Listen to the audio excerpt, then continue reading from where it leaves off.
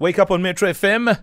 It is Ice Spice with Munch Feeling You. Isis Gustin, popularly known as Ice Spice, an American rapper. She started rapping last year, guys. No way. Last year. Wow. And she's coming out with a song less than 2 minutes long. That's kind of where these kids are now, right? True. Show me a kid under 18 who listens to a full song.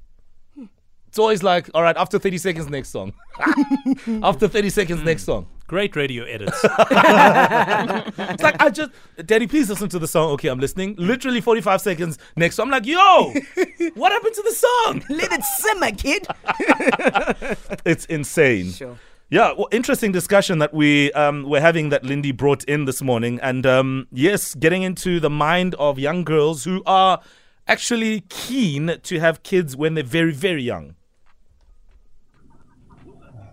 Good morning. Morning. With regards to the young girls and having kids, they feel that maybe they were neglected by their own mothers, and they wish it so hard to do better that they prefer having kids and doing better by them.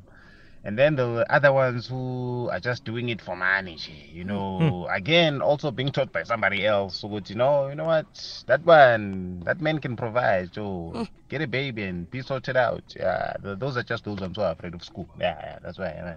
And then we have those ones who's just an honest mistake. We feel sorry for them, but no. Let's just be well, be safe. Let schools teach abstinence and. Sure. Well, that's just one of the opinions as to why girls between the ages of 10 to 14 years old would want to get pregnant. I'm going to, ask Ngaa Murombedzi, one of my close friends and social justice activists, to help us with this conversation, to take it forward. Ngaa, are you there? Good morning. Good morning, Lindy. How are you? I'm good. How are you? I'm well, thank you. Good morning to your team and your listeners. Morning. Ngaa. So, Ngaa, just to give you some context, there was a voice note that we played earlier on. Not sure if you caught it, but basically one of the young girls who's now a mom, she's between the ages of 10 to 14, spoke to SABC News in the Free State. And she spoke about how she actually wanted to become a mom. Her pregnancy was not a mistake. She wanted to feel like she had the responsibility and someone who could call her mom. The other young girl spoke about how, yes, her pregnancy was a mistake. It just sort of happened and boom was the exact word that she used. What do you say about this and what's happening in our society that would lead to this? Sure, Lindy, that's such a packed question. And maybe I want to just take it from your caller previously who said schools should teach abstinence. And then I want to just position ourselves. When you were a teenager, if you were encouraged to abstain, that's really not something that landed because of peer pressure. There's a natural curiosity towards sex. But the reason that we then have laws that are demarcated in ages, we've got the breakdown from 10 to 13, then from 14 to 16, then 16 to 18, and 18 into adulthood, is because of the psychological capacity to process the consequences of sexual actions.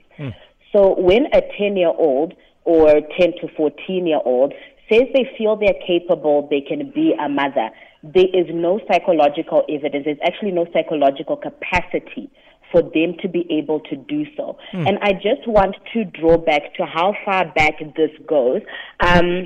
In 1995, there's a Judith Music. She's an author. In February 1995, she published a book on young, poor, and pregnant, the psychology of teenage motherhood. And one of her interviewees said, I like it when people notice I'm having a baby. It gives me a good feeling inside and makes me feel important. This girl was 13 years old. So part of your discussion was that, there's an inclination or a desire to do better than the mothering that you have seen. So it's a very complex issue, from the individual psychological needs to the social expectation, but also the social reciprocation. Who is making this girl pregnant? And what has she been promised in return for her pregnancy? Because the high levels, let's not talk about the rape element of it. We'll get into that. The fact that somebody is able to impregnate a child, and then that child goes into the healthcare system and they're allowed to deliver a baby and no criminal consequences put up, is showing just how much we're willing to negotiate the moral responsibilities that we should take up as society. Yeah. Let's talk about that responsibility, because we're dealing, Ngaa, with young people who still need guidance and they grow up in communities. So what role do adults in the community play in, and what should the conversations then be, and what role can we play as the adult?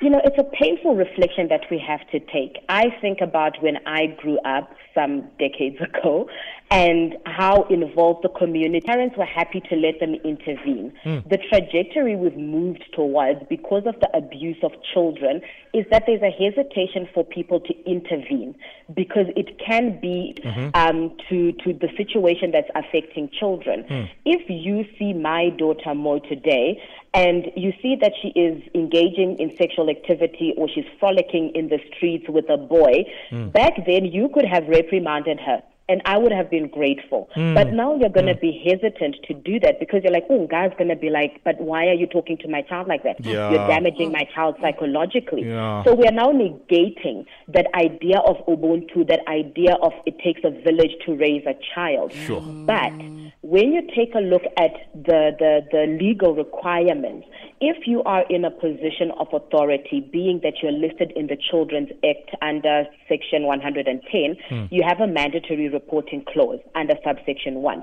But subsection 2 does not make it mandatory for you as the next person to intervene when you see that my child is in danger.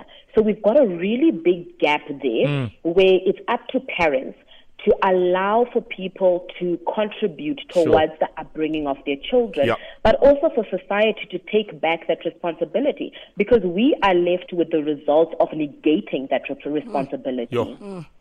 Thank you very much. I mean, this conversation comes after the Free State Province Health Department reported that in just 5 months, at least 150 young girls aged between 10 and 14 years gave birth in the Free State Province this year. And of course, we're joined by Ngaa Murombedzi, social justice activist. Thank you very much, Ngaa, for joining us.